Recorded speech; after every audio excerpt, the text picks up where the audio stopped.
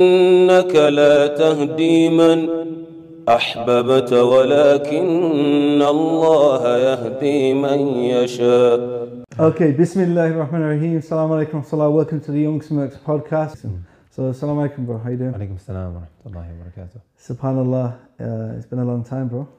Alhamdulillah. Last time I seen you, I was Medina, right? No, last time I was on the floor of Mina. SubhanAllah, I actually thought it was when we ran into each other with Sheikh Ukasha Kamini. Wasn't that the last time that we saw one another? Because we met with him after Hajj, right? That was after Hajj. Yeah. Oh yeah, that would have been the last time I seen you. Yeah, the last time, yeah. Because I seen you very briefly.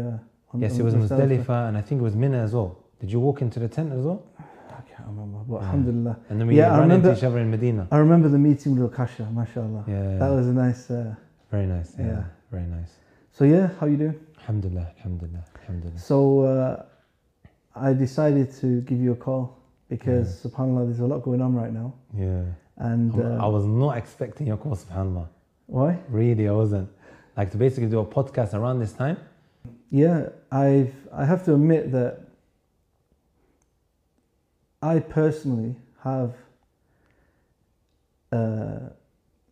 made a conscious decision in the past to not associate with certain people and too many people because of the controversial issues that kind of surround like groups of people or individuals, etc. And because my dawah is very simple, me, I'm just giving basic dawah, bro, to non-Muslims and in Africa and everything. So, for a long time, I mean, I've visited you in Medina, mashallah. Yeah, I've visited many people, times, yeah. and I've always got on well with you, mashallah. Yeah. I've always felt a nice relationship personally. Yeah. But yeah, I mean, I just thought, why not? Let's have a podcast. And no, I understand that. Like, it's something that everybody to some extent really looks at. Reputations can be tarnished depending on who you actually line up with, because people have this way of looking at things. So and so lined up with so and so, that means he's perfectly fine as well. So let me go and listen to him. If somebody's like overly controversial, someone else being seen with him, he's going to be brushed with the same paint. So it's totally understandable. Sometimes, there's masajid, they're trying to organize certain programs and conferences, and they might not necessarily want to have a particular individual involved, just because of the backlash they might get. And I fully understand that. Yeah. When they say they don't want to bring so-and-so on the same panel as myself or whatever have you, I fully understand that. Different things are looked at. Yeah. If somebody was to do that with me, I would fully understand as well. Because your Islam or you being upon the Sunnah is not totally dependent on you bringing me on. Do you see what I'm saying? Yeah, yeah. So that's one thing. But then there's another extreme as well. Just because so-and-so doesn't want to, have controversy around him, he goes an extra step by warning against that individual. And I think that's wrong as well. One is, Allah says in the Quran, like, La ikraha fi din. There's no compulsion in the religion, right? That's with regards to religion. So who's forcing you now, saying that you have to do da'wah with me? It's not something that is compulsory, right? Yeah. So people look at these things in a different way, and I've never taken it personally. And I really just see, where the way they look at things, and before we get into the discussion, I want to just give a brief background about yourself. Yeah. Where are you from, bro? What is your background? SubhanAllah, I've always wondered, what is your, SubhanAllah, I'm gonna maybe send you the screenshot as well. And recently somebody sent it to me. It's a very, very, very old post, right? Maybe over 6 years old. So yeah, there was a very old post. Some brothers from America got in contact with me. Wallahi, if I show you that post, you're not going to stop laughing, okay? Brothers from America got in contact with me saying that,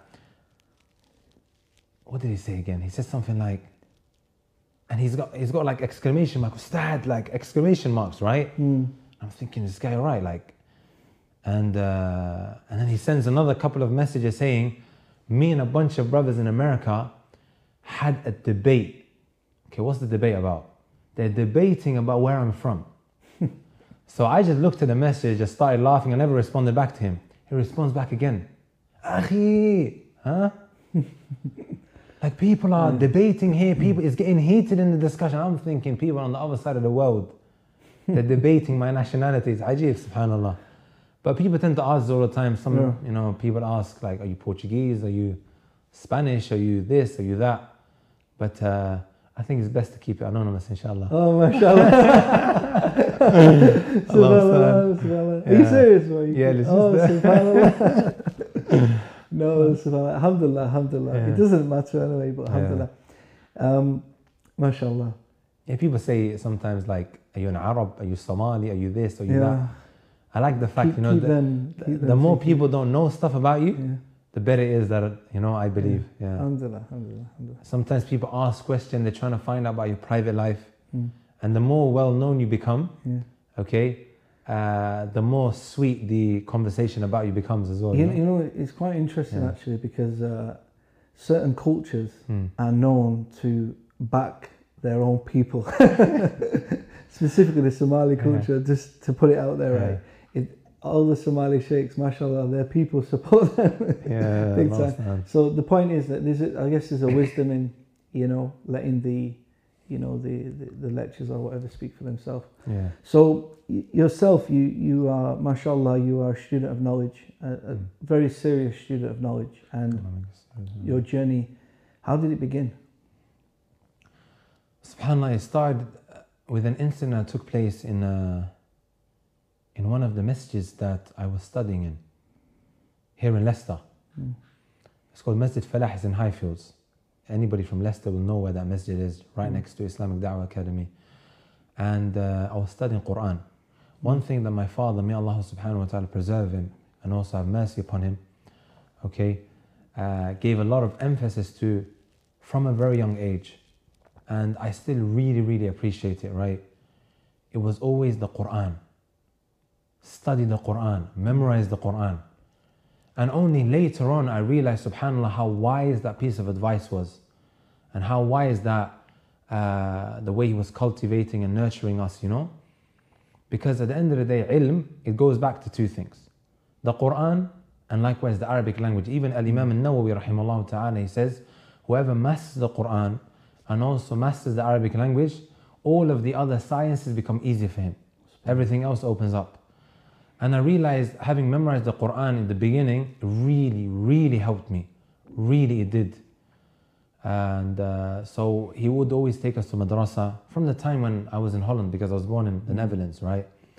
He would always take us to madrasa. Like, still, I can just remember the tables I used to sit at, the building that I was in, but I don't know where it is.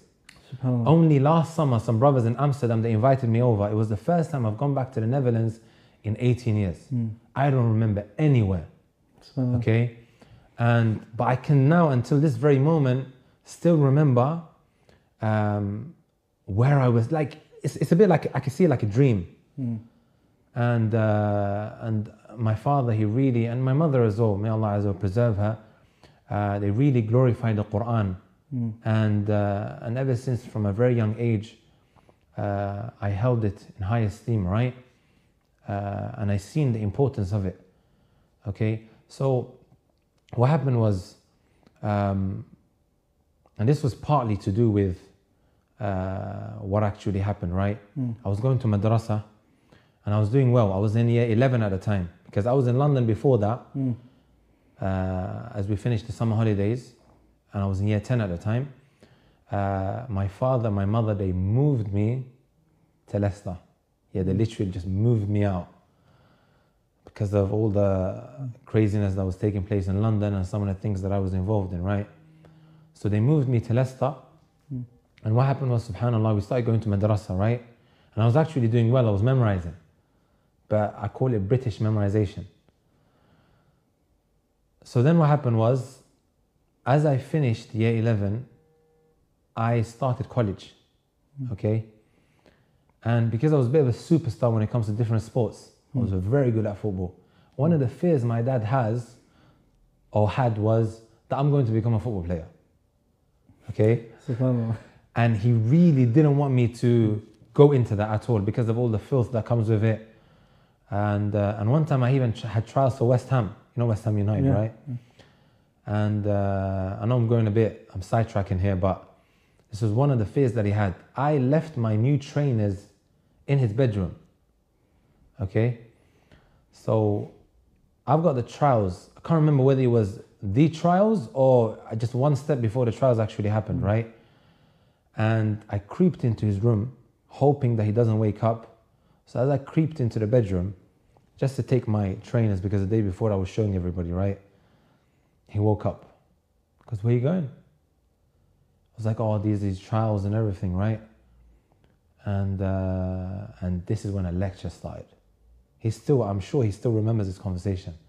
A lecture started, and in the end he just said, yeah, just leave your trainers there, just get out the room, you know?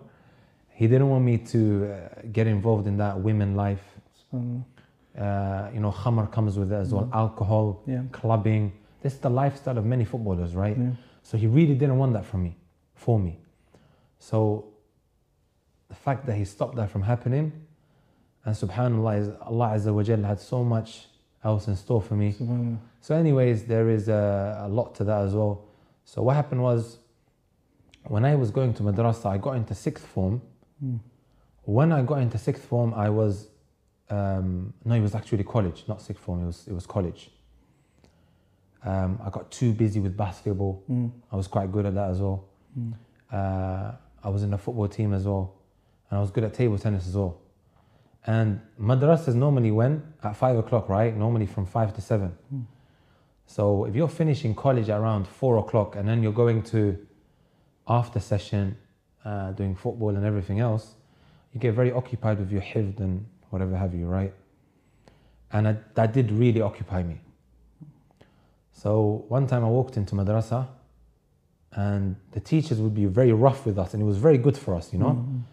But this time he wasn't rough because I walked in quite late. He said something to me, a teacher, you know, and it really just tore me apart. Wallahi, broke me. And sometimes, you know, what somebody says to you can like really have a bigger impact in your life than one doing something to you, right? And he said to me, you're not going to memorize the Quran. Wow. SubhanAllah. Wallahi, that tore me apart. It really, really just broke me, you know? Wow. And I went home, I remember even that day like it was yesterday, and I sat down on the bed and I think I just broke down into tears. Nobody knows this. I don't even think my parents know this, right? And subhanAllah, I wasn't even planning to discuss this today. So what happened was I just literally broke down into tears and I made a decision. I'm going to leave. And this was something in the, you know, in the back of the minds of my parents as well. Like, we need to go out, study Arabic, do the Quran, and then come back and we just basically like go back to uni. Yeah. So what was your first destination? Where did you go? First destination was a place called Dar al-Mustafa. Dar al-Mustafa is in a place called Hadramaut. And it's more of a Sufi type institute. In Yemen. In Yemen, yeah. And subhanAllah, we was actually on a tourist visa, and we actually overstayed. So I was there for around like 10 months. So you memorizing Quran? And Yeah, I was memorizing Quran, and I was trying to study Arabic as well, because this is why my parents, they themselves wanted me to go abroad for, right? Memorize the Quran, you know, learn the Arabic language, at least give something back to your religion. We spend all of these years of our lives in the academic system, learning about Pythagoras' theorem, a squared equals b squared plus c squared. But then the reality is, we don't know the basics of our religion. You see what I'm saying? yeah. I even did one time an experiment. I stood outside of the masjid and I would gather the youngsters and I would just ask them, what does al-Islam mean? It was a period, subhanAllah, that I went to, I think, 3 months continuously, right? Every khutbah, I spoke about what does al-Islam mean? I even went to your masjid. It was your masjid as well, Masjid Furqan in Manchester. Yeah. But they knew, right? Huh? But we all know they all knew what it meant, right? Yeah. And the thing is, they didn't. Yeah, They didn't. Some of them said peace. Some of them said it's a way of life. But you know, it had three components. You know, الاستسلام لله بالتوحيد والانقياد له بالطاعة والبراءة من الشرك وأهله. It is to submit to Allah subhanahu wa ta'ala with monotheism, with the tawheed, and to submit to Allah subhanahu wa ta'ala in obedience, and to free yourself from shirk and his people, right? So there's a very, very deep meaning to Al-Islam, but most of these kids, they didn't know. And that really, really touched me. So my parents like, you're spending all of these years studying evaporation, condensation, alliteration, whatever have you. Most of it you don't use anyway. You see what I'm saying? And you don't know the basics of your religion. It's just not fair, like your relationship with Allah Azza wa Jal. And then you have your relationship with everything else. And in reality, that certificate that we're chasing, it's not going to benefit in your grave at the end of the day. And I'm not trying to downplay the importance of getting a degree. Of course, yeah. I was going to Loughborough University, you know, I was trying to get a degree in civil engineering before I actually left that when I went to Al-Medina. And there's no harm in that at all. But Allah subhanahu wa ta'ala is always second in our lives, if we really think about it. And I respect anybody who taught me, even if it is a harf, with whatever background they might be. And I really do wish that because after when I left that institute, you know, what you call it, I sent some Facebook posts out about the people who first taught me, right? In Hadramaut, who come from a Sufi background, right? And I kind of like feel that maybe it wasn't the right thing to do. You still barely know anything. And I'm basically sending out what you call a Facebook post telling everybody stay away from that place. There was maybe a better way to go about it. Yeah.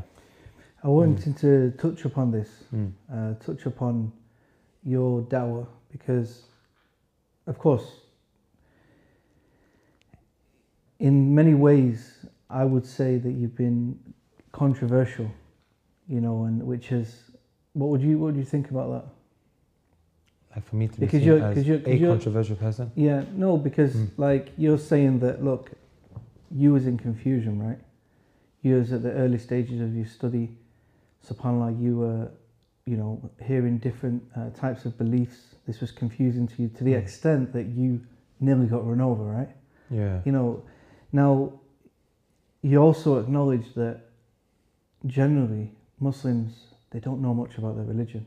You know, you were conveying Islam, asking the Muslims around the country, what does Islam mean? You know, what is the meaning of Islam? You know, and you acknowledge that many people don't know even the basics of their religion.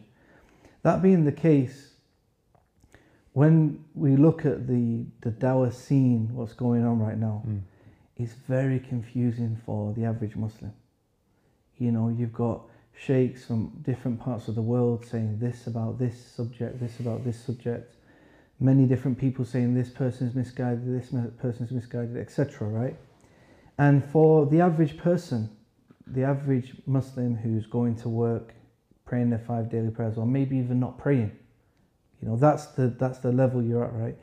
They're very confused. So when we're giving dawah with wisdom, like I would say there's certain parts of dawah that I believe you were involved in, that I personally felt like I would say was unjust, personally. Okay. You know, I don't know what you would say to that.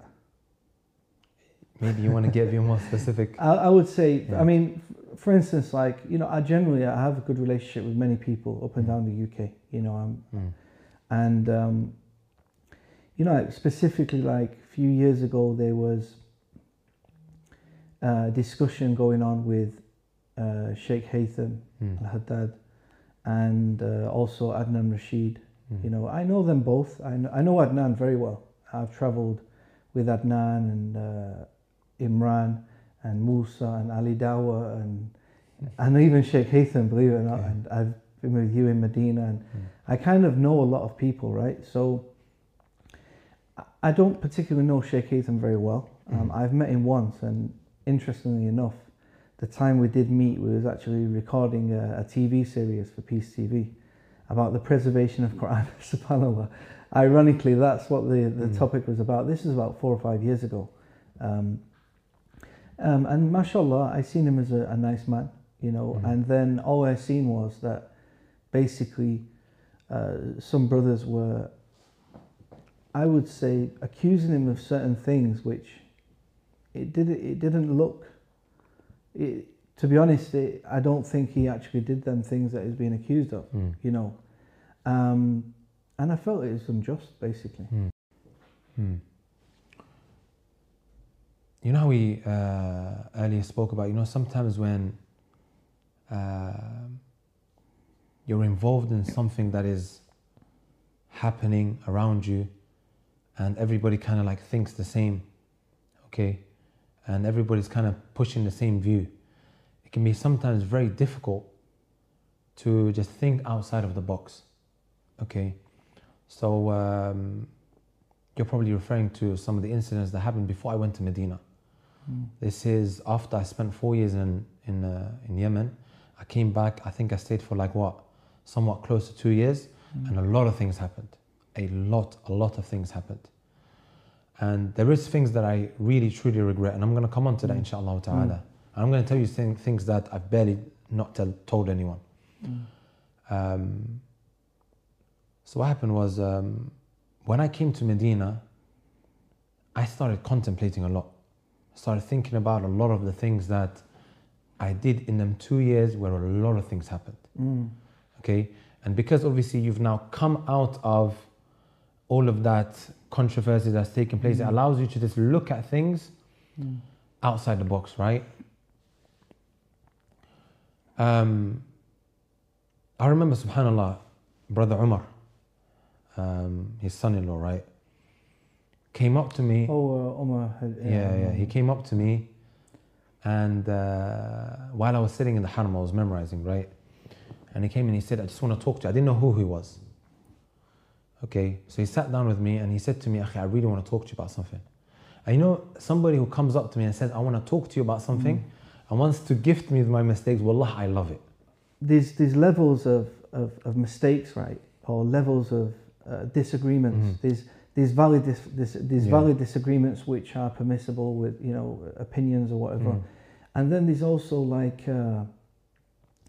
you know, things that are not acceptable, you know, and it's kind of like for the lay person, how do you kind of filter, you know, like what people are saying, you know, is that, you know, because sometimes they're being refuted for things which are like fiqh related issues. Fiqh related, like specifically when you're speaking about the, you know, the Shia thing with Sheikh Haytham and the, you know, also some of his rulings regarding student loans and things like this. I felt personally, even though I don't know him so well, I just felt that it was. Yeah, I'm going to come on to that. Yeah. I'm definitely going to come on to that. So let me just see how. Let me just explain now how I went through that process of just really just thinking about issues and contemplating specifically on this matter that you just mentioned. Umar comes up to me, right? And he says to me, he said X, Y, and Z. And don't you think that's wrong, Akhi? And we had other discussions as well, and there's no need to mention it now because it was private discussions, things that we differed on. But he did say that to me.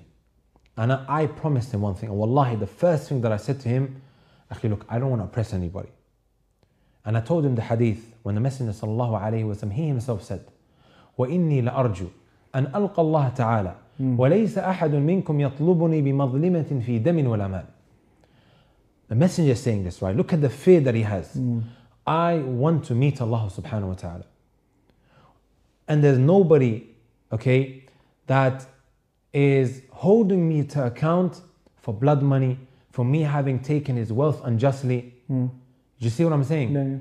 And speaking about an individual and oppressing him falls into that same category. I don't personally want that. Okay, I really don't want to meet Allah subhanahu wa ta'ala and I've oppressed somebody. Even Sufyan al-Thawri rahimahullah ta'ala, I'm going to mention this and I think it's very, very important, right? And excuse me for mentioning these benefits because, you know, Is that okay? Yeah, sure. Yeah. Al-Asma'i rahimahullah ta'ala, he said, أوصى سفيان الثوري أمير المؤمنين في الحديث. This one, he was the man when it comes to hadith, right? From the tabi'ut tabi'in. Sufyan al-Thawri, he mentioned in his will أن تدفن كتبه, that some of his books are buried. ليش؟ سبحان الله. وكان قد ندم على بعض كلامه في بعض الناس, because he regretted some of the things that he wrote in this book about other people. You see, and one powerful thing as well, subhanAllah, I'm going to mention, that plays on my mind all the time. And Layth ibn Sa'ad, the great scholar of Egypt, okay, he said that a man wrote to Abdullah ibn Umar, the great companion, right, the son of Umar ibn Khattab, أن اكتب إلي العلم كله. Please write down all of knowledge for me. That's a big question. He said to him in his response, إن العلم كثير. Knowledge is very vast. ولكن, but, إن استطعت أن تلقى الله تعالى خفيف الظهر من دمائهم.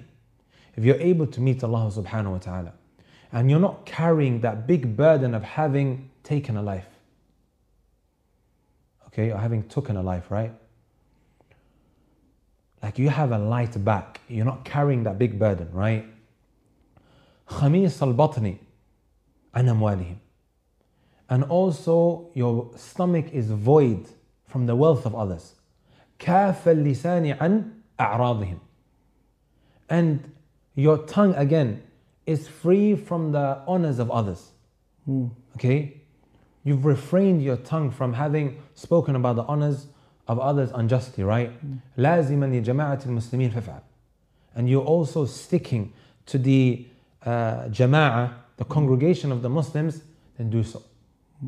Both these narrations that are mentioned in Sirah Alam al-Nubala, right? So, wallahi, it's something that really, you know, I think about it a lot. And again, if I've oppressed anybody, I really would wish for them to message me in and just tell me, and I'll be happy to maybe retract. So this is an issue that I think about a lot. So he came up to me and he said to me that, Akhi, look into this issue again. So he told me to my face, like, and I really appreciate that till this very day. And I've never said that to him that I appreciate, but I really do.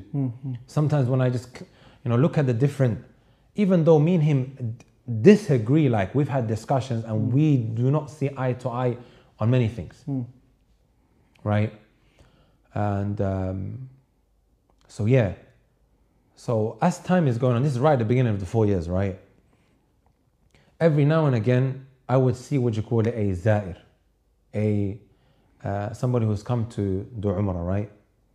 Or even in Hajj sometimes. Only when I went to Medina, I realized how powerful YouTube is. Obviously, it's by the permission of Allah Azza wa Jal.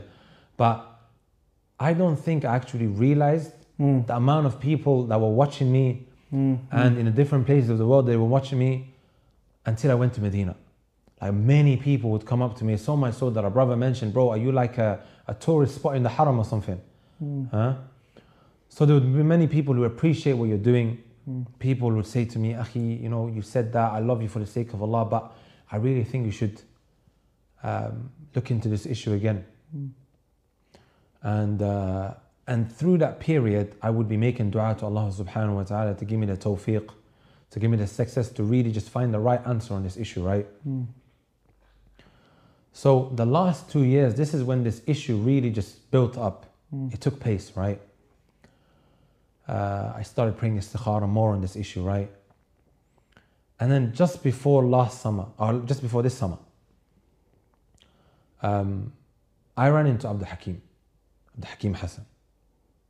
The brother of Abdurrahman Hassan. Yeah. And this is the first time me and him actually had a full-on discussion. Because obviously, the brother has knowledge as well. And he can look at issues in a different way than a general commoner would, right? So I stayed in the hotel, me and him, and Brother Yahya Rabi and another graduate from Al-Medina. We stayed in the same room. And I'm not going to go into the ins and the outs, but this specific issue. So after everybody woke up, everybody just sat down. And we just started talking about some of the things that have happened in the past. And one of the things that I really took out of that sitting was that the preconceived notions and messages that people had about me of things that I did which I didn't. Okay? And like that I did tabdi', that I called so-and-so an innovator, that I called Dr. Haytham an innovator, which I didn't. I've never called him an innovator. Rebuking somebody's mistakes is part of the religion. I can come up to you, John, if you've done something publicly, right? I can maybe deal with it online. If you've done it online, as Shaykh al-Islam Taymiyyah rahimahullah ta'ala mentions that the private sin is dealt with privately. The public is dealt with publicly, right? But the fact now that I'm rebuking you, does it necessitate that I see you to be an innovator? Applying the tabdi' is not for anybody. Like us students, whether it's Abdurrahman, whether it's myself, whether it's any other student of knowledge, this is a scholarly matter. Okay? And evidences, and of course, I'm sure you don't want to go into this at this moment in time, but and I never did that. And I like, to me, I was really shocked. For somebody to say like, but did you do this? And people are saying that you did this, and which I never ever did. In fact, I rebuked some of my own brothers, right, for doing tabdi' on what's his name, Ali Da'wah, Dr. Haytham. And I told them, bro, you might disagree with them, you might see them to be a certain way, but that's not your place. And I still to this very day say this, right? So ala kulli hal, and they really opened up this issue. This was the first time me and Abdul Hakim had like a back and forth about these issues, right? Before I just used to see him and we would run into each other in the haram, would give salams, and it was never. And a lot of khair for me came out of that sitting, it really did. And then this issue came up. And he goes, look, I don't agree with him on the issues and the things and that he says and whatnot, but akhi, that was oppression. Okay? And while this discussion is going on, I feel like Allah subhanahu wa ta'ala is answering some of my supplications that I've been asking Him for, and it's kind of like further verifying what I need to do now. And it was particularly the Shia issue. When Dr. Haytham went to that sitting that was under the banner of uniting with the Shiites, right? Which our brothers, Abdurrahman and Imran, with that video that they put out. And again, people think that, subhanAllah, that I was one of the guys that were consulted behind that video, right? A lot of people think that the younger brothers are being pushed by the likes of you and other people, kind of fed information, and because they have followings, it's kind of like, you know, pushed out there. A lot of people have that. I mean, did you basically tell him to do that video? Firstly, akhi, I was never consulted. Even just, you know, I was never ever consulted. I didn't know a video like that was going on. If we're going to be fair and just, right? And I'm going to talk about the mistake and how I feel like I was oppressive, right? So all I was told is that a video is coming out, okay? And it's going to be a big video. And I'm not trying to throw them under the bus or anything like that. We're just speaking facts here, right? Because again, people are getting the impression I've been receiving messages that were you part of it? Did you push him out, or did he consult you, or whatever have you? And yeah, I wasn't, you know, I really wasn't. I personally had nothing to do with it, because you have to understand, I live in Leicester, and him and Abdurrahman are are in London, right? And they're having classes with one another every day. And me and Imran, like, we have a very different relationship than that which he has with Abdurrahman, right? My relationship with him is, bro, I'm not like enforcing my view, but this is my view. And I have that kind of relationship with everybody else in da'wah. This is my view on the issue. I'm not going to force it down your throat, but I think you're wrong and this is my reasons for it. It's up to you what you do. I've never been the type of individual who enforces his views. And even Imran will testify to that, right? He would ask me questions and I'd basically give him my input. Did we ever sit down and I taught him a book from cover to cover? That was never the case. Okay? But like the relationship we had was, or we still have is, like we benefit one another. Okay? I like these discussions of al-fiqh, you know, that we have. And I just see that as, what you call it, you know, like a classroom type of environment that maybe the best way to put it, you have your zamil, your classmate next to you, and you discuss issues. So we have these kind of discussions. But I would never enforce my view on anybody or threaten him, bro, if you do this or you don't do this, then I'm going to leave you, I'm going to distance myself from you. And there's times we disagree. So I had nothing to do with that video.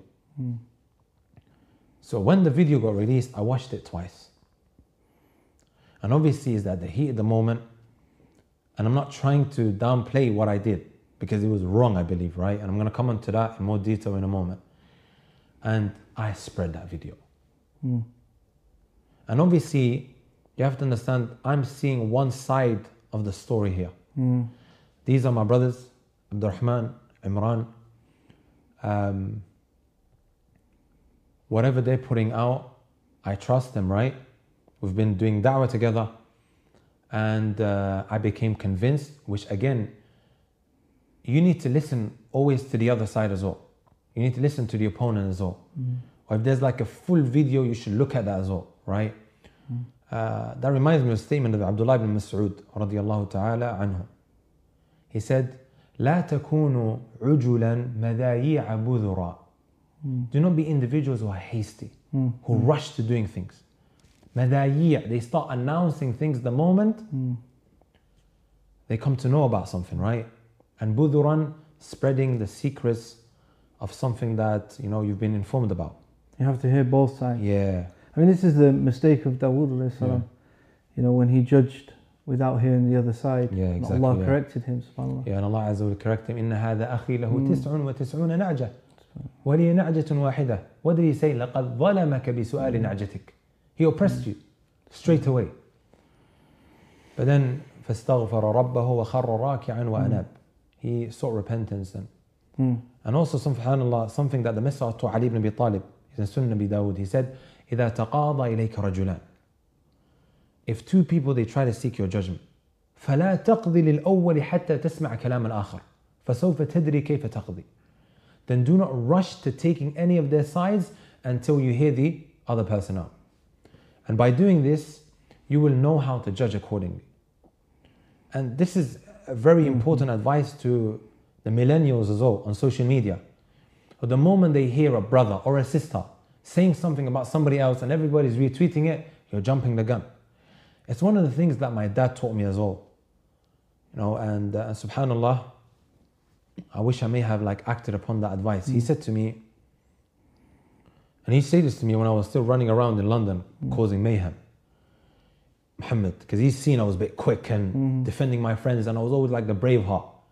I wasn't the strongest of people. I'd get thrown to the ground, I'll get hurt. I've been sliced a couple of times as well. But I would always kind of like be there. If my friend called me, I'll be there.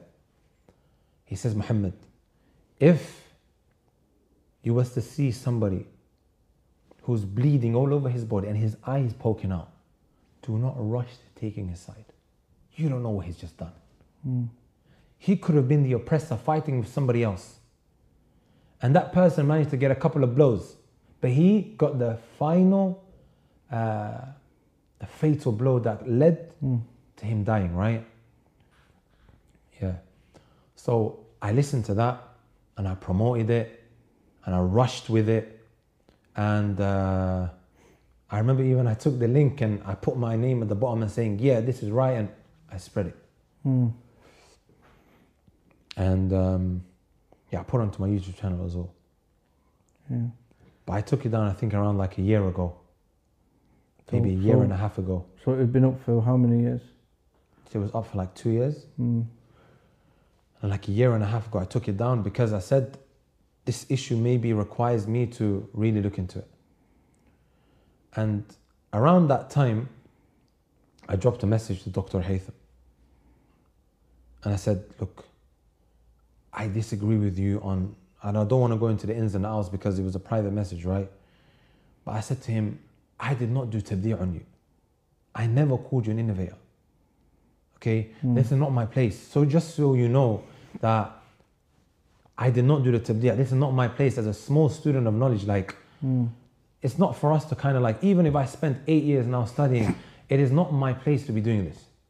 This is something that we leave to the scholars, and there is a big scholarly discussion as to whether a talib ilm, a student can do tabdi'. I don't think you want to go into this at this moment in time. Wallahi, I just realized if you open the door for students of knowledge to do this, it's going to become mayhem. Well, look, wouldn't you say that for the lay people, the video itself is that? That's how the lay people understand it. You may not say, okay, this person is an innovator, but by sharing a video, that's what it's implying. Yeah, right? exactly. Yeah. You know. I take the responsibility. Yeah. I pushed that video out. I was the guy who, after I saw the video, I stood by them, and I still defended it when Adnan Rashid came running at me inside Hyde Park. Yeah.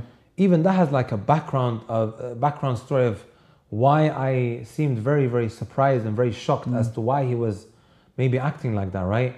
Because subhanAllah, like one thing that my parents have always like nurtured me on is to respect my elders with the way I speak to them, right?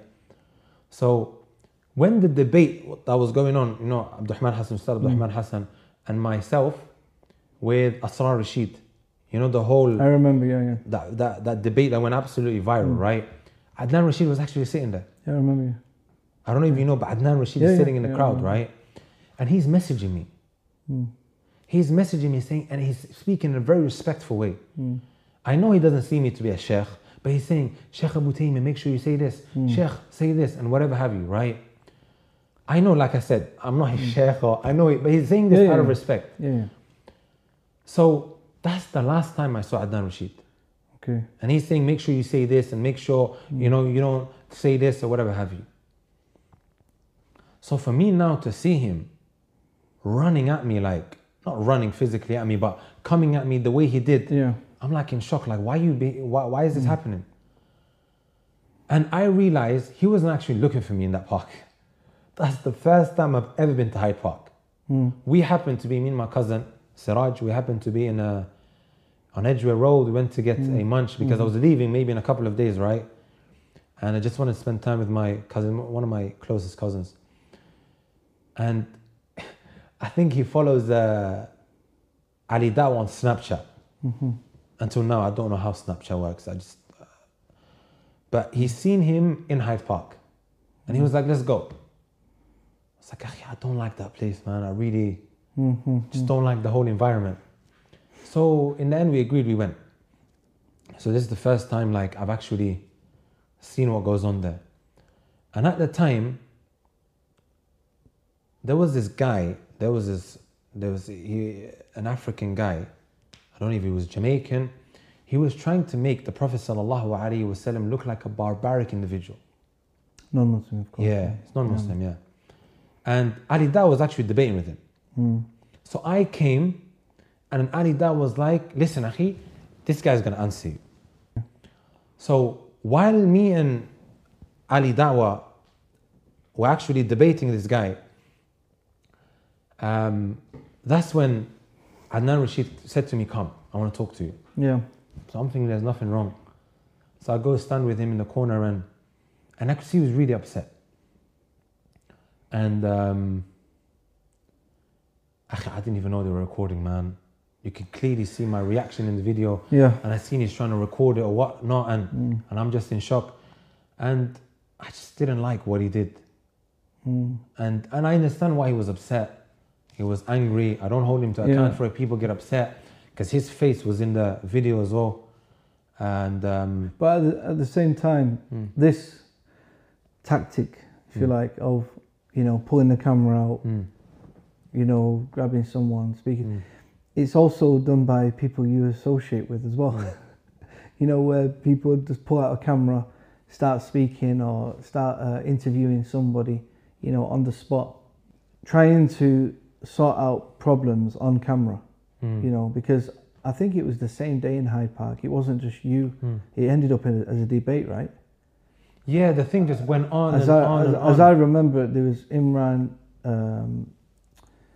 and I think Adnan Rashid. No, that was a completely different time. Was that a different day? That was a completely different day, but well, that particular day as well, again, cameras out, trying to sort out these issues on camera, you know. Yeah. Do you understand what I mean? Yeah, but that wasn't Imran's camera. Everybody was recording then. No, but the thing is, all these people, they use cameras a lot, you know. No, Hyde Park, I realize there is no permission there. Yeah. Like I'm going to Hyde Park, not knowing what's going on. I've never been to Hyde Park before. And then... But that's it. Once you're in Hyde Park, you there's no go rules. there, everybody records. Yeah.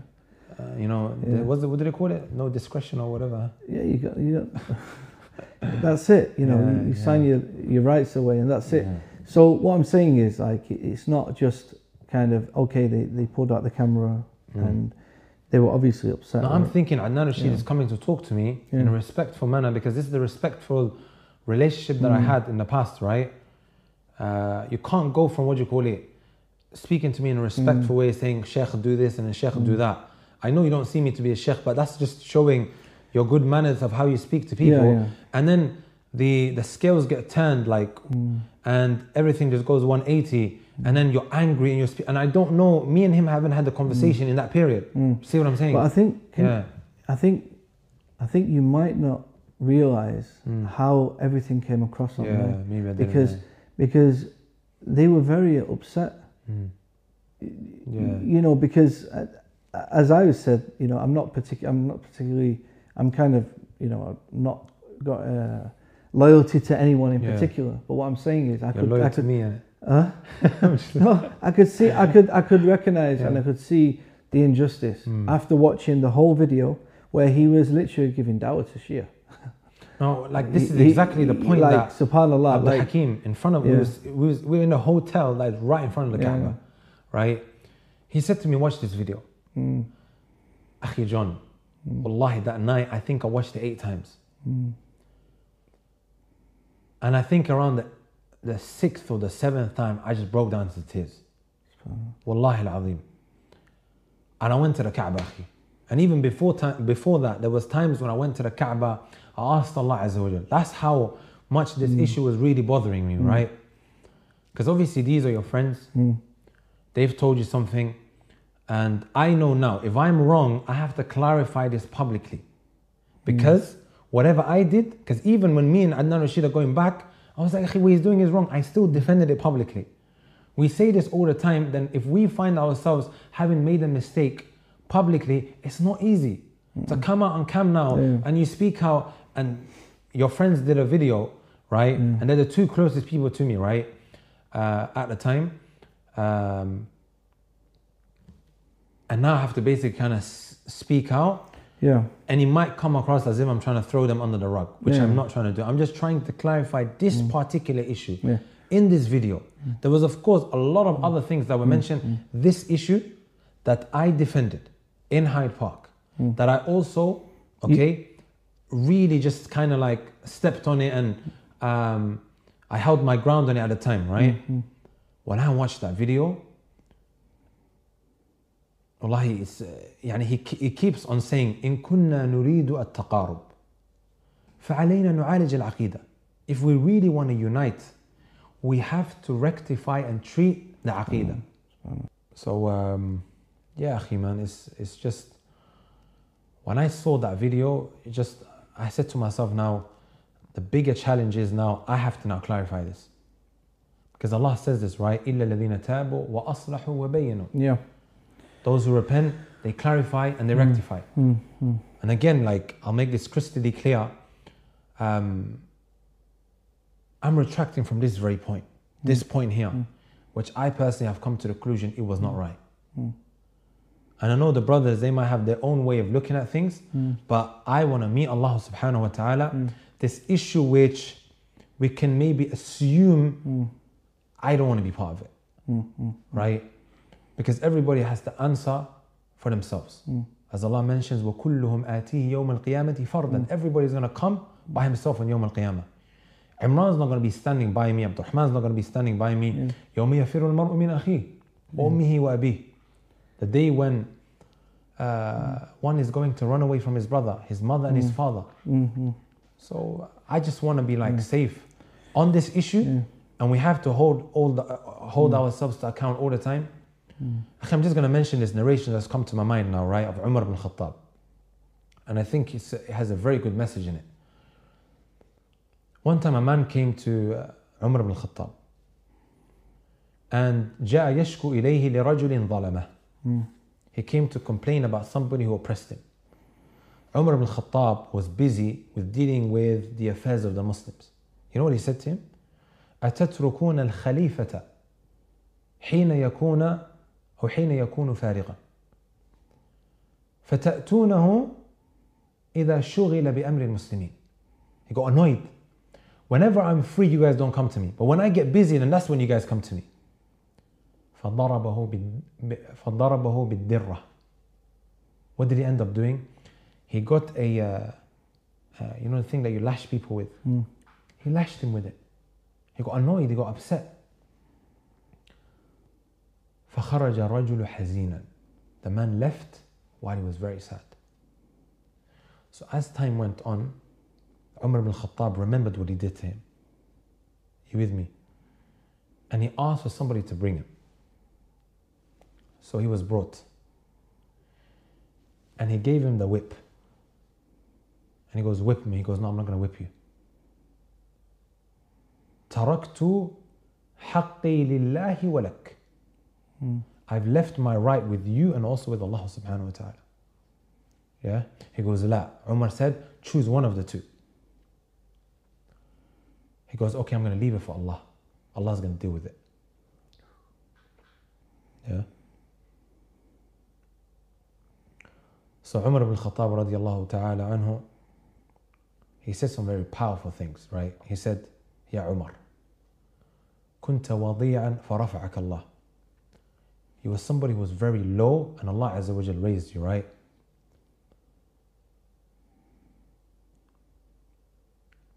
وكنت فخيرا. You were somebody who was poor and Allah subhanahu wa ta'ala honored you and enriched you. فجاءك الرجل يستعين بك على رجل ظلمه فظلمته.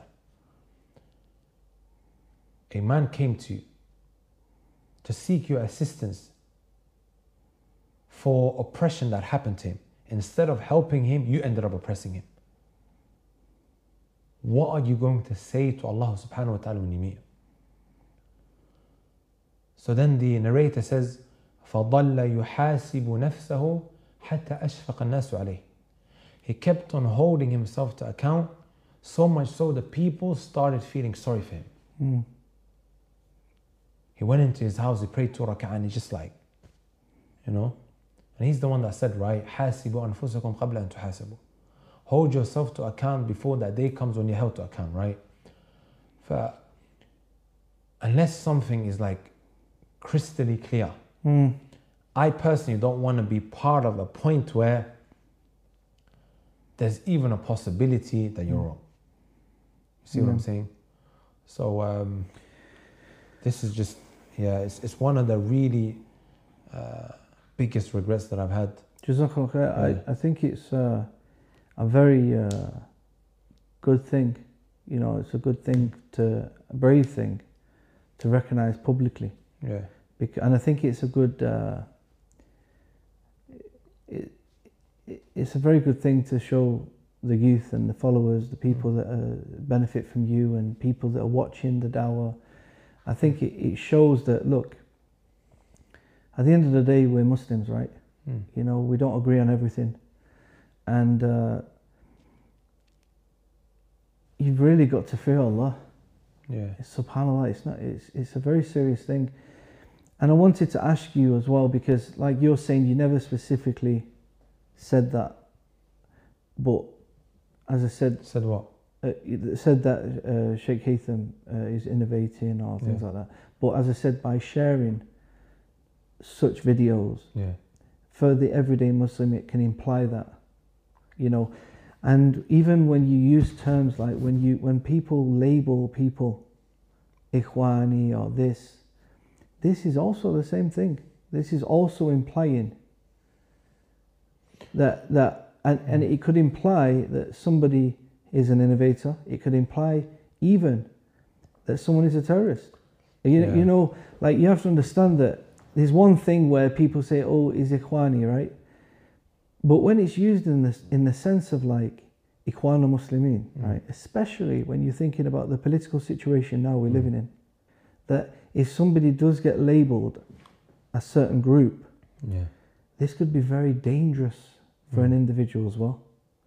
Do you understand what I mean? Especially if it's not true. Like, subhanAllah, like, do you understand what I mean? No, like, there's huge implications to that. Yeah, because in many countries they're labelled as a terrorist group, right? It's a terrorist organisation. It's a terrorist organisation. It's classed as a terrorist organisation, especially in the Middle East, right? And also they you know, they're known to hold certain views which could be seen that way. It's very problematic. You know, like from a political standing point, you know, such as you know, that certain opinions they hold regarding warfare and political situations. This is quite problematic. And from a Muslim perspective, in a Muslim country, obviously that's something that they propagate, right?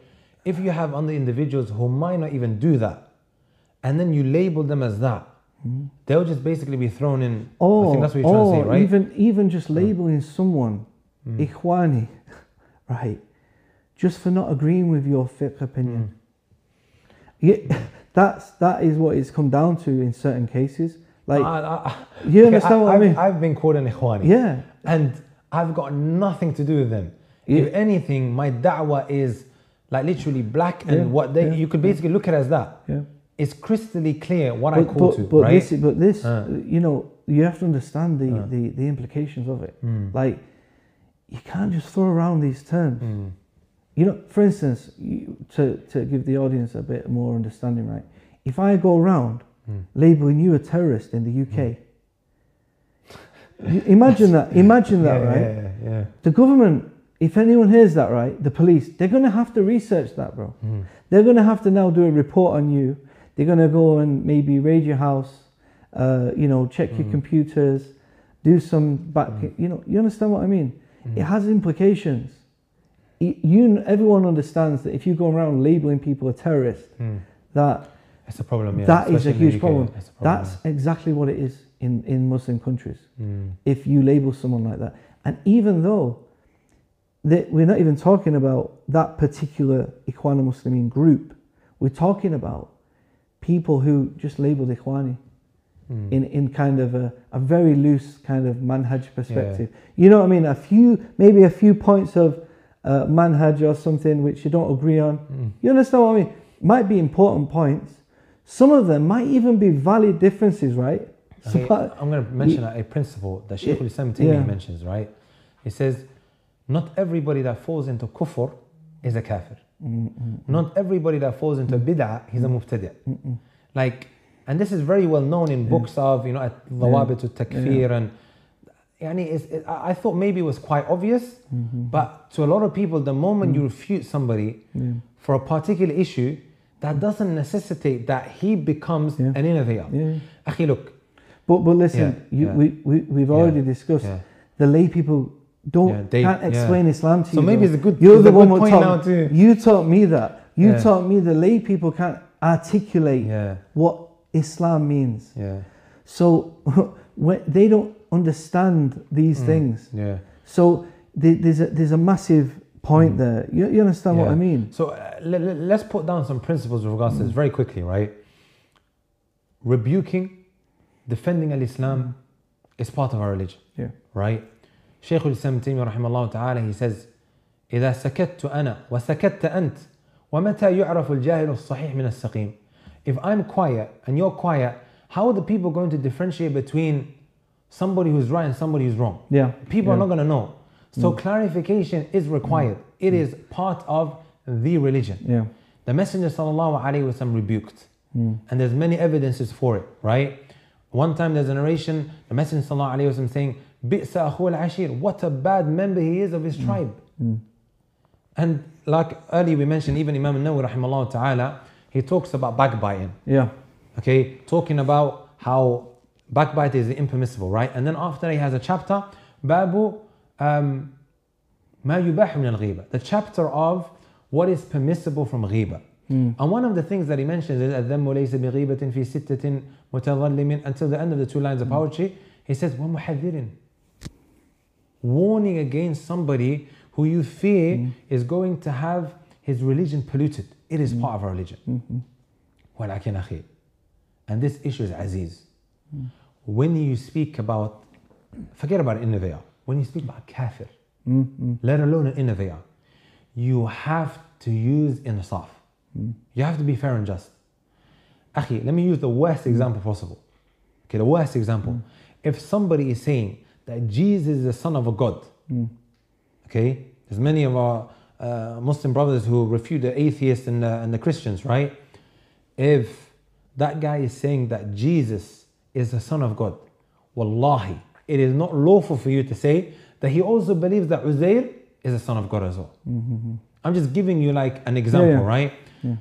You got a Shiite, okay, who might curse Muawiyah radiallahu ta'ala anhu. You can't say about him when he doesn't that he curses Abu Bakr and Umar. Akhi, Shaykh al-Islam Taymiyyah rahimahullah ta'ala, he says something very powerful. He says, فالعدل واجب لكل أحد على كل أحد وفي كل حال. Adl, justice, is something that is mandatory upon every single individual and whoever he speaks about in every single situation. Something very powerful that he mentions is as well, والكلام في الناس يجب أن يكون بعلم وعدل لا بجهل وظلم كحال أهل البدع. When speaking about others, it has to be done with ilm, with knowledge, and also with justice, not with ignorance and oppression, like, as this is the way of the people of innovation. He's telling you the way of the people of innovation is that they speak about others in an ignorant way and without knowledge. He also says something else, right? He says, sorry, I'm just going a bit. He says, فَلَا يَحِلُّ لِأَحَدٍ يَظْلِمَ أَحَدًا وَلَوْ كَانَ كَافِرًا. It is not lawful for one to oppress another individual, even if the guy is a kafir. Sometimes the hate we have for a person, it pushes us now to oppress him. And this is when he quotes the statement of Allah Azza wa Jal, وَلَا يَجْرِمَنَّكُمْ شَنَآنُ قَوْمٍ عَلَى لَا تَعْدِلُوا اعْدِلُوا هُوَ أَقْرَبُ لِلتَّقْوَى. Don't let the hate that you have in your heart, Allah is mentioning in Surah Al-Ma'idah, entice you now to being oppressive.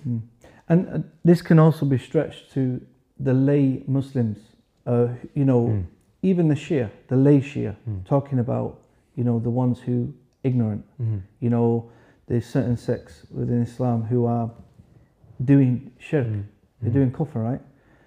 You can't just, they don't just do takfir on the lay people. This is an issue, John, that, it's called al-udhru bil-jahl. We find some of our own scholars, it's a very deep topic. And I don't think it's a good idea now to discuss this issue. An Ammi guy, a general commoner, who is now going to the graves and he's praying to that shrine or whatever have you. The point I want to make is that they need dawah. They need to be educated with dawah, with wisdom, with gentleness. Definitely, You understand? Because the end goal is to guide them. That's right. Going in strong in a Western country where there's no leadership in Islam. Throwing takfir on them, of course. It's not the right way forward. Like, especially when you live in a non-Muslim world, right? In this part, right? Where we live in the West, there's no authority, subhanAllah, on Islam. You can't just say, Sheikh said, they don't listen. you know, we have to use wisdom to bring people, you know, to. Yeah, I always mention this example, right? If you think about it, the worst of those to ever walk on the face of this earth, Fir'aun, the man who claimed, "Ana rabbukum al-a'la," I'm your Lord the Most High, right? While he was saying this, Allah sends Musa and Harun to Fir'aun. Did he say to him, go and chop his head off? He never said that. Did he say to him, go and speak to him in a very harsh manner? He said, فَقُولَا لَهُ قَوْلًا لَيِّنًا لَعَلَّهُ يَتَذَكَّرُ أَوْ يَخْشَى.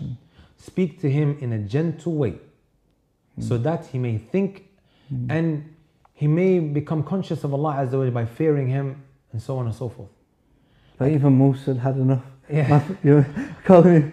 He said you're mahburan. You're great. So you know. But the point is, he'd done the da'wah, right? He'd given the message. He'd given all the miracles, the signs. But there's once that's been done, subhanallah. لست عليهم بمسيطر. You're not in control of them. Yeah. Right. All you can do is just deliver. Yeah. And one other very important point that I wanted to mention is that I was telling some brothers this the other day. We have to prepare ourselves mentally that for years to come, some of our grandkids, wallahi, they might turn around one day and say that I'm homosexual. Now let me tell you a story of one of the masajid, right? It's in Manchester, but I'm not going to mention the masjid's name. It's not my masjid. I gave a khutbah there. It's my masjid. No, I actually go to a number of masajid in the north. In Manchester, in Blackburn, in Accrington and Bradford. I've been to all of these places. Well, obviously now we can't, but normally in the summers I go around to all of these places, right? And there's a number of masajid in Manchester. Stop trying to pinpoint one specifically. Well, my masjid is on the hack, bro. I'm joking. So, in the khutbah, I spoke about the LGBT, okay, and from a very, very knowledge-based perspective, okay, and how the Muslim should deal with this kind of situation, okay. Basically, everything that was mentioned, what Islam mentions and whatever have you, right? A man came up to me right at the end. You know what he said to me, Akhi? He goes, I caught my son having a haram, unlawful relationship with a girl. Wallahi, Akhi, this is a true story, right? He said this to me. But I told him off, I put him straight. But as I was walking off, I said to myself, Alhamdulillah, he's actually chosen a girl instead of a boy. Wallahi. SubhanAllah. I said to myself, like, this is the point some of the parents have reached. SubhanAllah. It could possibly be that your son turns around tomorrow and he says, this is my boyfriend. But what are you as a parent going to do if you're not happy with this? Are you going to tear his head off? This is, we just have to like accept the fact that this could possibly happen. Yeah. And we have to ready ourselves that it could happen. But what are you going to do? That's the question.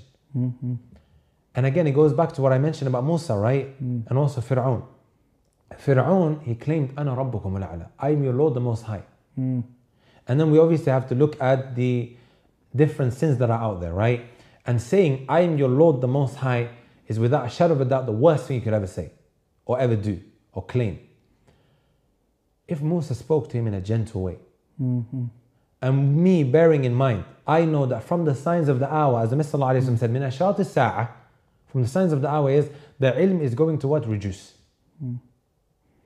Ignorance is going to become what? Widespread, prevalent. And also zina is going to become widespread. It's here already. Zina taking place, whatever kind you want to, even speak about, it's all there. Just type in some of these hashtags on social media. What's the name? You see it quite prevalent now. People boasting about a zina, what he did last night. Yeah. It's like there is no shyness anymore. Okay? Whatever form of zina, because zina is from, we don't need to get too explicit with regards to it, right? It's out there. We are being told this is from the signs of the hour. And killings are signs of the hour as well. How are you going to deal with it? Today, your daughter might bring a guy home who's not even a Muslim, which happens all the time. And I'm sure you've heard these kind of things. What are you going to do with it? How are you going to deal with the situation? Back home, okay, in different parts of Africa, in different parts of the Arab world, they used to deal with these issues in a very violent way. You can't do that here today. And it's wrong for even you to kind of like deal with this issue in such a way. You might be harsh towards her. And if you're harsh towards her, okay, we're in a democratic country. Okay, she's going to go off with that guy. There's different ways. Or that you leave could actually, Islam. yeah, even leave Islam. You see what I'm saying? So it's really, really important. SubhanAllah. Yeah. You know, I have quite a few messages. People, youngsters message me. SubhanAllah. You know, they have these feelings for the same sex. And they said they're not going to act upon it. SubhanAllah, this is the Yeah, you know, there's this WhatsApp group that we have with all like the du'at in there, like Sheikh Abu Sama and other than him. And we discuss these issues sometimes, like especially if I get a message like that on Instagram, which has been a number of times now, right? And also on Twitter, I might put it on there to just seek the advice of some of the elders. And that brings me to this brings me to the point. It brings me to the point. Go on, what's the point? Yeah. And yeah, like yeah, I know you're gonna say something. What are you gonna? No, I think we're going to say the same thing. Okay. I think that to I basically really wish, wallahi, and me and you have not discussed this, right? And some of these controversies that have happened in the past, I really wish that I consulted somebody older. I don't know, was that the point that you wanted to mention? Not just that. I was going to ask your advice. What would you advise? I'm not just talking about youngsters. I'm talking about everyone in UK Dawah to be consulting elders, even if you're 60 years old and you're a sheikh, even if you're 40 years old, 30 years old, students of knowledge. I think, you know, I'll give you an example. You know, I lived in Kuwait before.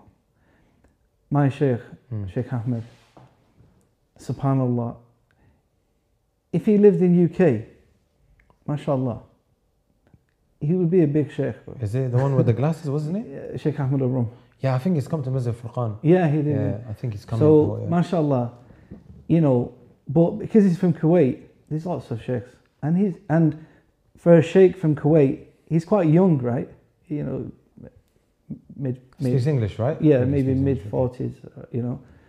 But obviously Kuwait has many scholars, you know. But subhanallah, and he's qualified, mashallah. When I ask him a question, he's like, I'll ask the sheikh, I'll speak to the sheikh. And I know he knows the answer, subhanallah. He knows the answer, right? But he just wants to confirm. He wants, you know, because there's a process. It's not his time. It's not his time right now.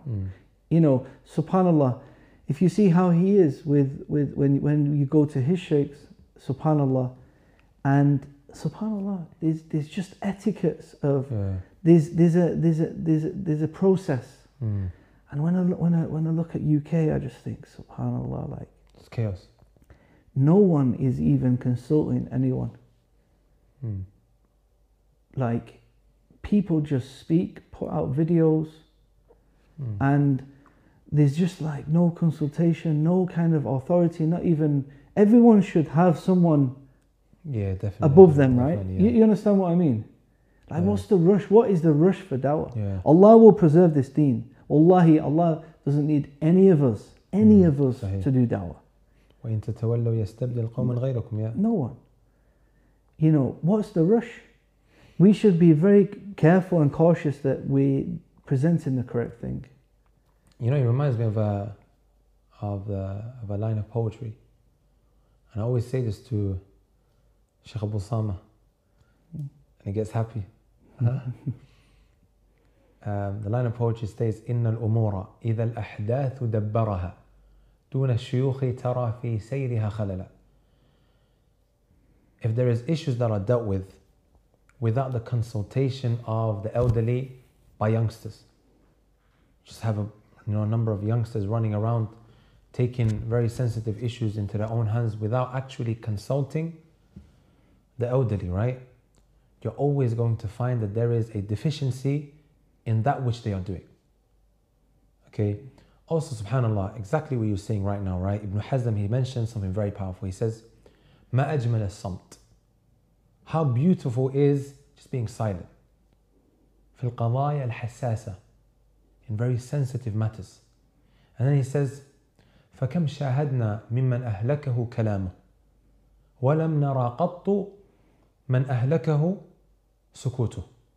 How many times have we seen individuals who, with what they said, using their tongues, right, destroyed them.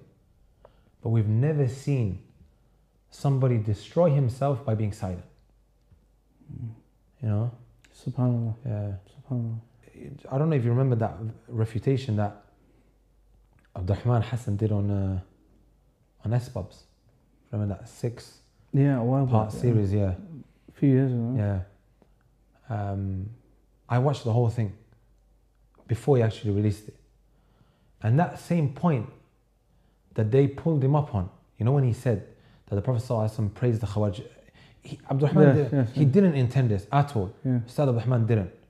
And it was very oppressive the way they dealt with it, right? I told him, take it out. Okay? I told him, take it out. Me just putting myself in their shoes of how they will look at it. And he said, Wallahi, it's not needed or whatever have you. And that's exactly what he did. They pulled him up on that issue. And even though I didn't agree with him, and there was a defense that I did after, clarifying what he meant or whatever have you, right? I said, I think the way he came across, it was wrong, but the way it's being dealt with is absolutely incorrect as well. Yeah. If we just look around, how old we all are. Abdurrahman at the time was maybe 26 or 27. You know, I'm just under, my mid-20s at the time. Imran, around the same age. So this is all brothers in their 20s, mid-20s and late 20s, right? And this is a big thing that is going out. It really, really is. It's a big thing that is going out. And now thinking back, you see that deficiency, right? That I mentioned earlier about what the line of poetry stated, right? Yeah. Exactly, like it's important. Like now, what I try to do, akhi, whenever I, want to speak about something, even this issue now. This issue now, I spoke to elders, and just about all of them, they basically say, we don't agree with him, we don't agree with Dr. Haytham, but that video was wrong. Yeah. Wallahi, every single one of them, said that. So, another point which I wanted to mention as well was, because at the time I was living in Kuwait, and I know you came to Kuwait with a few brothers, and you went to some different scholars asking them questions about a particular matter of fiqh regarding Sheikh Haytham. Now, I also felt that this was a bit unjust. Another interesting point which I feel was, at the time I felt like the scholars who were questioned were like put forward as these are the only scholars, or these are the sheikhs you should be listening to. The particular scholars you went to had also refuted each other. I'm not sure if you're aware of that, but I'm not sure if you're aware of that, but they'd all refuted each other in the past in a very hard way, like similar to. But they're still friends. Ironically, similar to, what the video was for. You understand what I mean? But it was like, what do you think about that particular issue situation? About somebody has raised that to me. Don't you think it was kind of a bit blew out of proportion? Because when I asked about this, it was kind of like, it's a fiqh opinion. It was kind of being blew up. Specifically for the UK. Remember, people who can't explain what Islam means. Trying to kind of sit and look at the situation from their perspective. You know, when you had the trust of certain brothers who presented a video to you, also the followers also have the trust in you to basically whatever he says, I'm following. Yeah. You understand what I mean? Like, I just felt that it was like not needed personally, because living in Kuwait, everyone has different opinion about everything, right? Especially fiqh. It's just fiqh. No, I think, you know, the more you seek knowledge, the more merciful it makes you.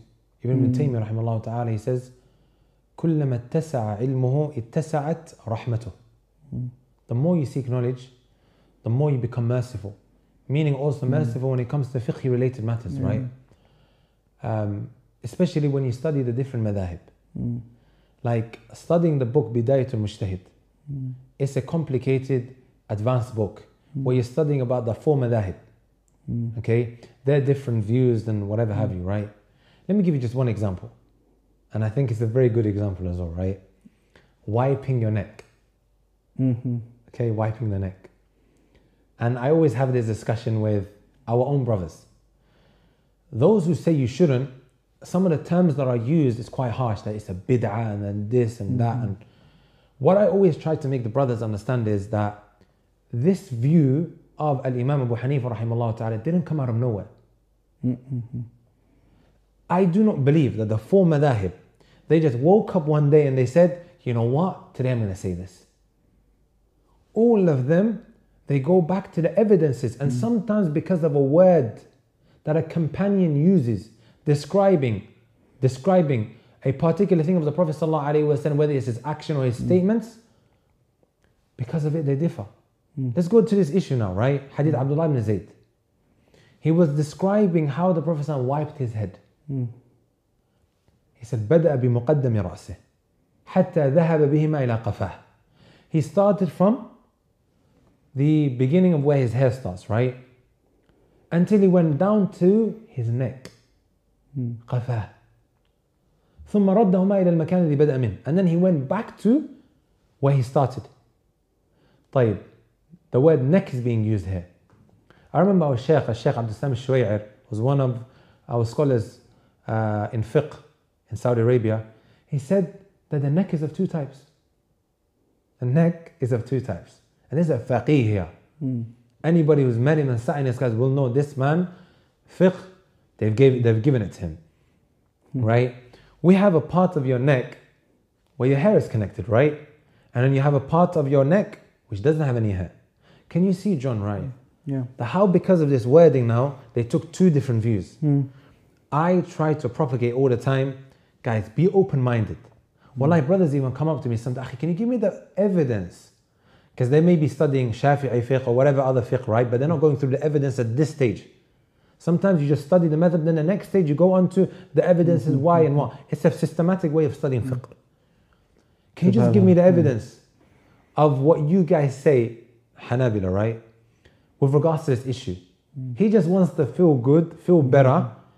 What he was following before and what is being told now, has at least an evidence. I goes, Alhamdulillah, Jazakallah khair. So I was told this evidence, you're telling me this evidence. It kind of makes that person a bit more open-minded. And you mature like that as well. So sometimes when being rough and tough on fiqh-related issue and basing that on somebody following the sunnah or not, well, I believe it's from the talbis of Iblis. You see what I'm saying? Look what Ibn al-Jawzi says. Ibn al-Jawzi, he says, وَمِن تَلْبِيسِ إِبْلِيسَ عَلَى أَهْلِ الْحَدِيثِ. From the deception of Iblis, the shaitan, on the people of hadith. We all follow a hadith, right? And subhanAllah, this is so powerful. Wallahi, it's like Ibn al-Jawzi is seeing what's happening around us today and saying this statement. He says, وَمِن تَلْبِيسِ إِبْلِيسَ عَلَى أَهْلِ الْحَدِيثِ قَدْحُ بَعْضِهِمْ فِي بَعْضٍ طَلَبًا لِلتَّشَفِّي. Is them criticizing and insulting one another. What do they want from this, or what is their intentions behind this? Basically just rejoicing over the misfortunes and the downfalls of others.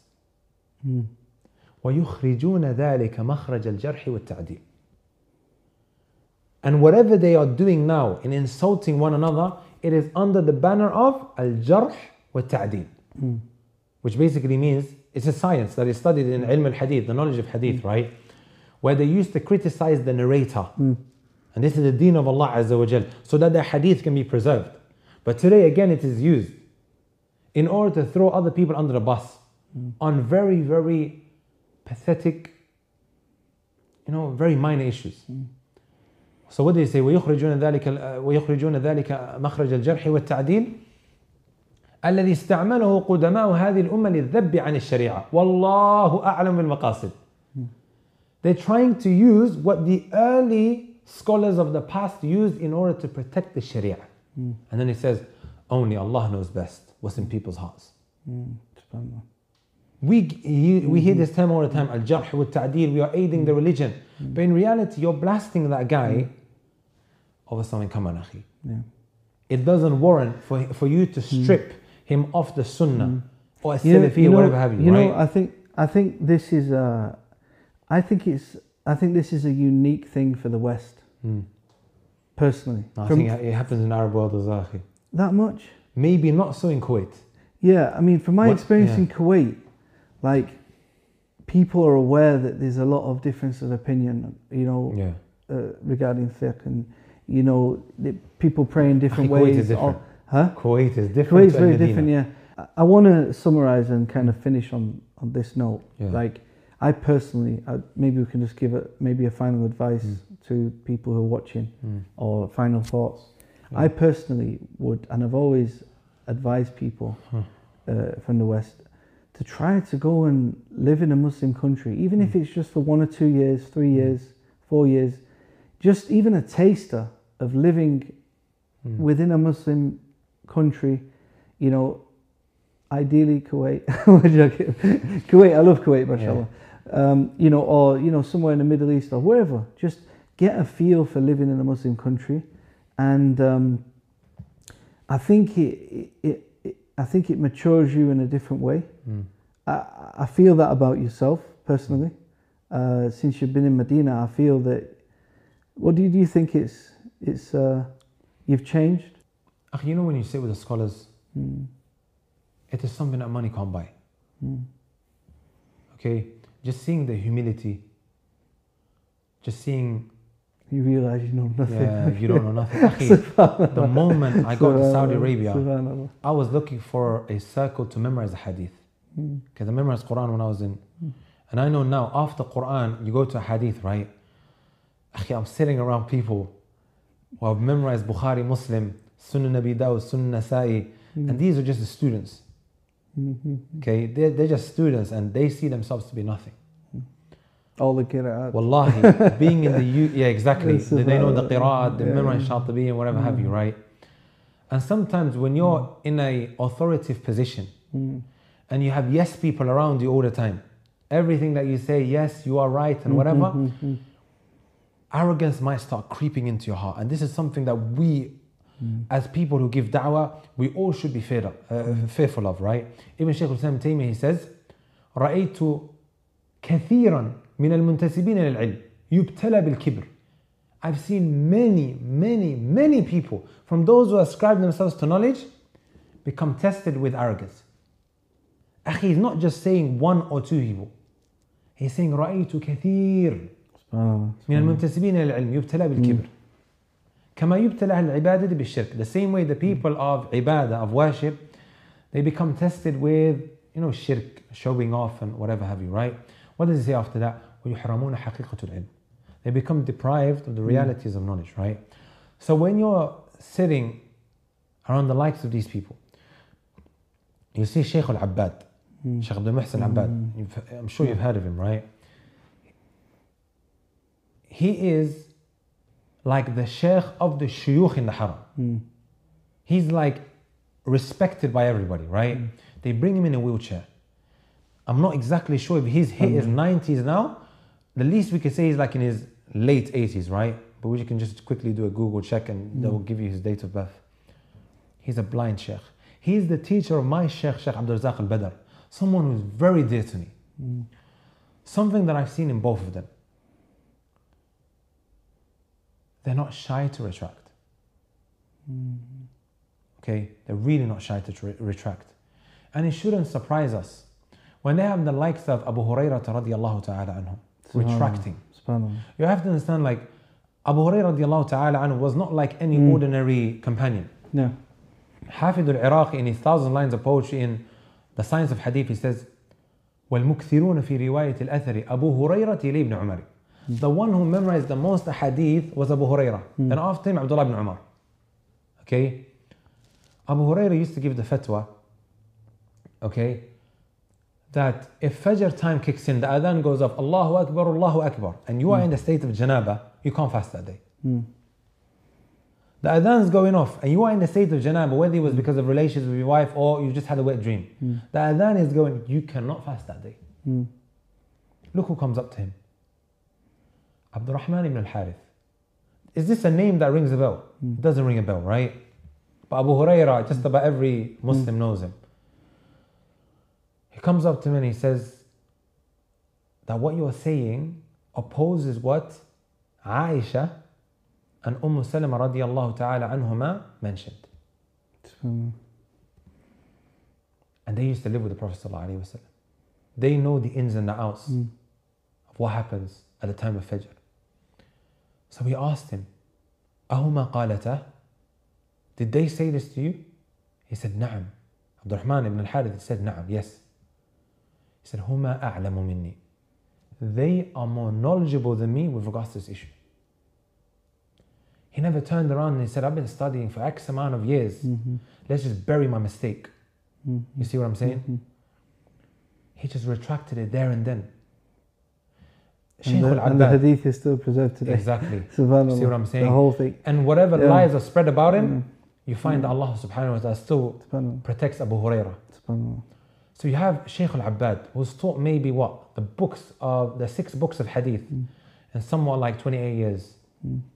This is time ago. He's been doing it. He's been going through other books. Other books. He's just been repeating the books of hadith, right? How many times have I heard him saying Allahu A'lam? The 4 years I've been there, and this is again one of my regrets, I haven't sat with Shaykh al-Abbad and gone through the books of hadith. There's other ways that I study, right? But I did attend his Nukhbatul Fikr. It's a book in Mustalah al-Hadith. Without me having studied on a regular basis with him, sometimes just walking by, when I'm leaving my halaqah, I go and stand there, just listen to the questions and answers. I've personally at least heard him 5 or 6 times. He's in a wheelchair. He's like the oldest sheikh that teaches in the haram. And the most respected as well. He is the muhaddith of al-Medina. Say Allahu A'lam. I remember, subhanAllah, this is one that I can remember now. They asked him, is somebody who's in prison, is the Jum'ah wajib upon him? Is it mandatory upon that individual? It was Allahu A'lam. It's just something that one of the ones that I can remember at this moment in time. Recently he gave a fatwa that the salah. The salah, right? Abu Osama mentioned it. Okay, split up, and he doesn't shy away from retracting. It's a really, really, really beautiful thing. Okay, Shaykh Abdul Razak al-Badr, I've studied much more with him because he tends to take the chair of his father, who is the son of this muhaddith, right? Wallahi, Shaykh Abdul Razak is very dear to my heart. Sitting in his class, you can feel the tranquility. Him, Shaykh Muhammad Mukhtar al-Shanqiti, Shaykh Abdul Razak al-Badr, the 2 people are very dear to my heart. You can literally feel something in a class. Okay, Shaykh Abdul Razak al-Badr, I remember, I think this was last year. He quoted some verses in the Quran. He's a hafid al-Quran, a very long time ago. He mentioned 2 verses in Surah Al-Qasas. وَيَوْمَ يُنَادِيهِمْ فَيَقُولُ أَيْنَ الشُّرَكَائِيَ الَّذِينَ كُنْتُمْ تَزْعُمُونَ. The other ayah is وَيَوْمَ يُنَادِيهِمْ فَيَقُولُ مَاذَا أَجَبْتُمْ وَالْمُرْسَلِينَ. The first one he said it right, and he was trying to make a point about your relationship with Allah and also the commandments of the Messenger sallallahu alaihi wasallam. He mentioned the second verse John, I'm sitting in a class, I don't know what ayah he's talking about. I've never heard the ayah before. And it was completely misconstrued. He was trying to mention the ayah, and I've memorized the Quran. I'm like, what is he? I started questioning as to whether I've memorized that surah properly. I tried to look it up, and I thought maybe he means this one. Okay, next lesson. As soon as he gets onto the chair, he goes, yesterday I mentioned this ayah completely incorrect. And he retracted it, but what I was trying to say is this one, and he continued his class. This man, wallahi, one thing that I've seen about Sheikh Abdul Razak al-Badr, because there's a lot of criticizing that the students do, and even some of their own sheikhs, they've blasted a lot of sheikhs, and then they have their back and forths, and Sheikh Abdul Razak al-Badr, he's got haiba. People are in awe of him. He doesn't involve himself in fitan. He just comes and he teaches it, and he's respected by all parties, and they really like him. Also seeing other mashayikh, how, like Sheikh Sa'ad al-Shitri, most people know him, right? How he is respectful towards his elders. Sheikh Sa'ad al-Shitri, he has like the highest position. When you look at it, from the different positions that are out there, even a high position in Lajnat al-Da'ima in Saudi Arabia. And the major scholar committee, right? How humble this man is. Humbleness is important. Wallah, is really, really important for a talib. And the moment you begin to think that you're something, akhi, that's the beginning of your destruction, right? Just seeing him before the lesson, after the lesson, was priceless to me. One time, me and Yasin Munya, I don't know if you know him, you might want to have a lovely brother. I studied a lot with the scholars in Mecca. And people tend to say that we look alike, but I'm sure I'm much more handsome than him. But one time in the Haram of Mecca, we're waiting for Sheikh Sa'ad al-Shitri to come and teach the class. He was teaching Sunnah Abi Dawud, right? He comes and sits there. So we want to ask him a question. I was like, Sheikh, there's an issue that I really want to ask you about. It's really above my head. We use these terms sometimes, right, in English. It's just above my head. So I said that in Arabic. And the Sheikh starts looking on my head. He goes, what's above your head? Oh, right, yeah. And he's laughing about it. He's just joking, like, And it was just so nice to us, like so humble. Another thing that happened with him in the Haram in Medina, he came and he taught us the Risala of al-Muallimi in Usul Fiqh. As he walked down, Sheikh Abdul Karim al-Khudayr was sitting there. Again, from the major scholars, more old in age. Akhi, it's one of them things, like, I don't know how to describe it. You feel like somebody's pouring cold water on your chest and your heart, like how good you feel, and your heart melts. Instead of just walking around the Haram and people are following Sheikh Sa'ad al-Shitri, asking him a question, he goes, guys, wait here. He goes through the crowd, and everybody's standing on the pillars. There's something that you can stand on the ventilator, just seeing what's happening. There's a big crowd. He just went to just kiss the Sheikh. This is Sheikh Sa'ad al-Shitri, akhi. Sheikh Abdul Salam al-Shuway'ir, again, sit with him, he would always say, Allahu a'lam, Allahu a'lam, Allahu a'lam. It really humbles you as a person. It does. Yeah. So, look, I don't have much battery left. SubhanAllah. We're going to have to just wrap it up here. It's been a nice conversation. I think there's been some benefit to having this discussion. And is there any final points you'd like to make? Any final comments, or how long do I have? How long do you want?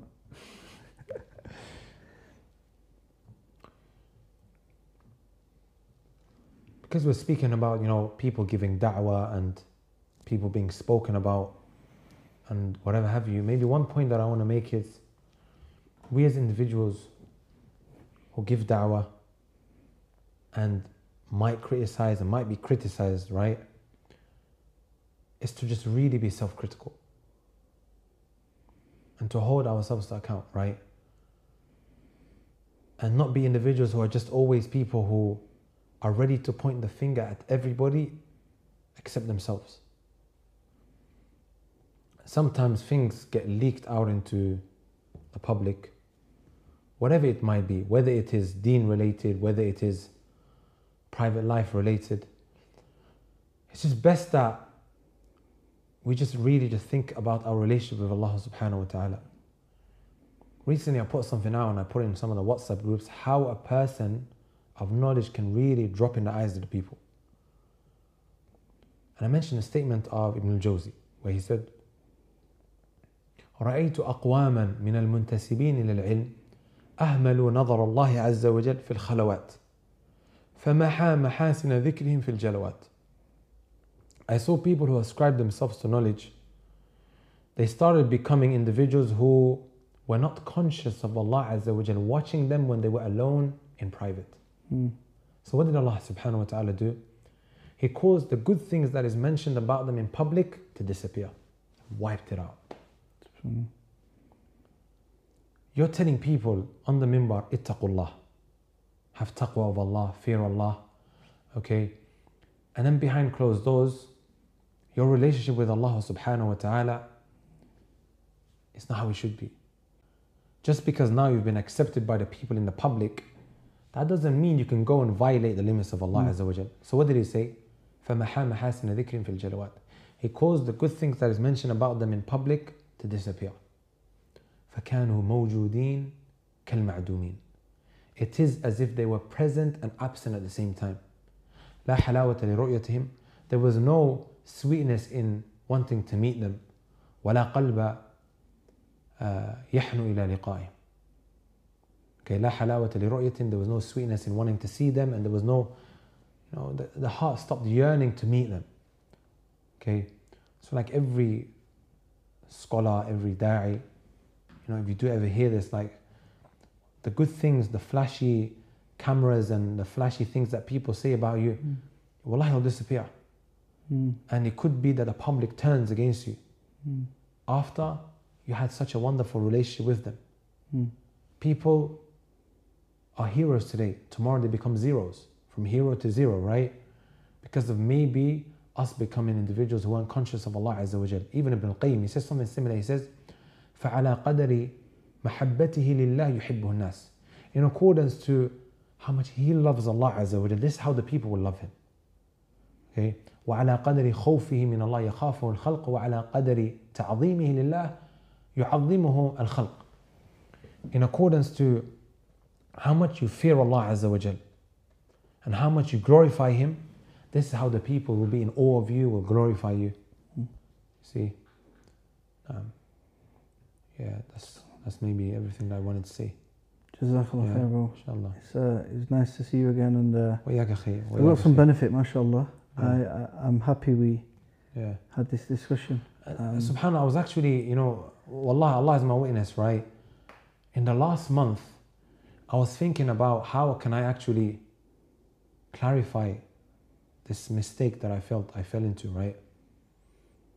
And I've been kind of like role-playing it in my head, me sitting in front of a camera. Because I've got a camera at home, I could easily just have sat in front of the camera. Sometimes that can be difficult with something of this kind, right? And then that same week, when I was going to actually do it, you called me. And I thought to myself,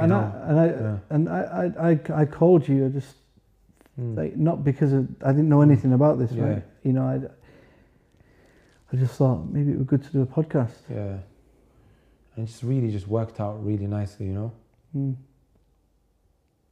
understand. May Allah accept it from you. I mean. And I know Sheikh Kaithan has accepted. Yeah, I did message him. I think I don't know if I mentioned it here. Yeah. But I dropped him, a voice note just to say to him, look, I never made tabdi' on you. I disagree with you. Yeah. And he said to me, like, there's never been an issue between me and you, right? There's never been like an ihtikak. And I don't want to go into anything else but I just wanted to make that very clear to him. And even this, because it was done publicly, I believe in front of Allah Azza wa Jal, I have to clarify this publicly. And that particular issue in that video. The other things I had nothing to do with. I don't think I said anything publicly. And Allah knows best. Jazakallah khair, bro. May Allah accept it from you. And I ask Allah to increase you in knowledge. And make you benefit as much as you can from your time in Medina. you know, and hopefully you can people can benefit from you as well. Ameen. Jazakallah khair. وياك. Assalamu alaikum. إنك لا تهدي من أحببت ولكن الله يهدي من يشاء.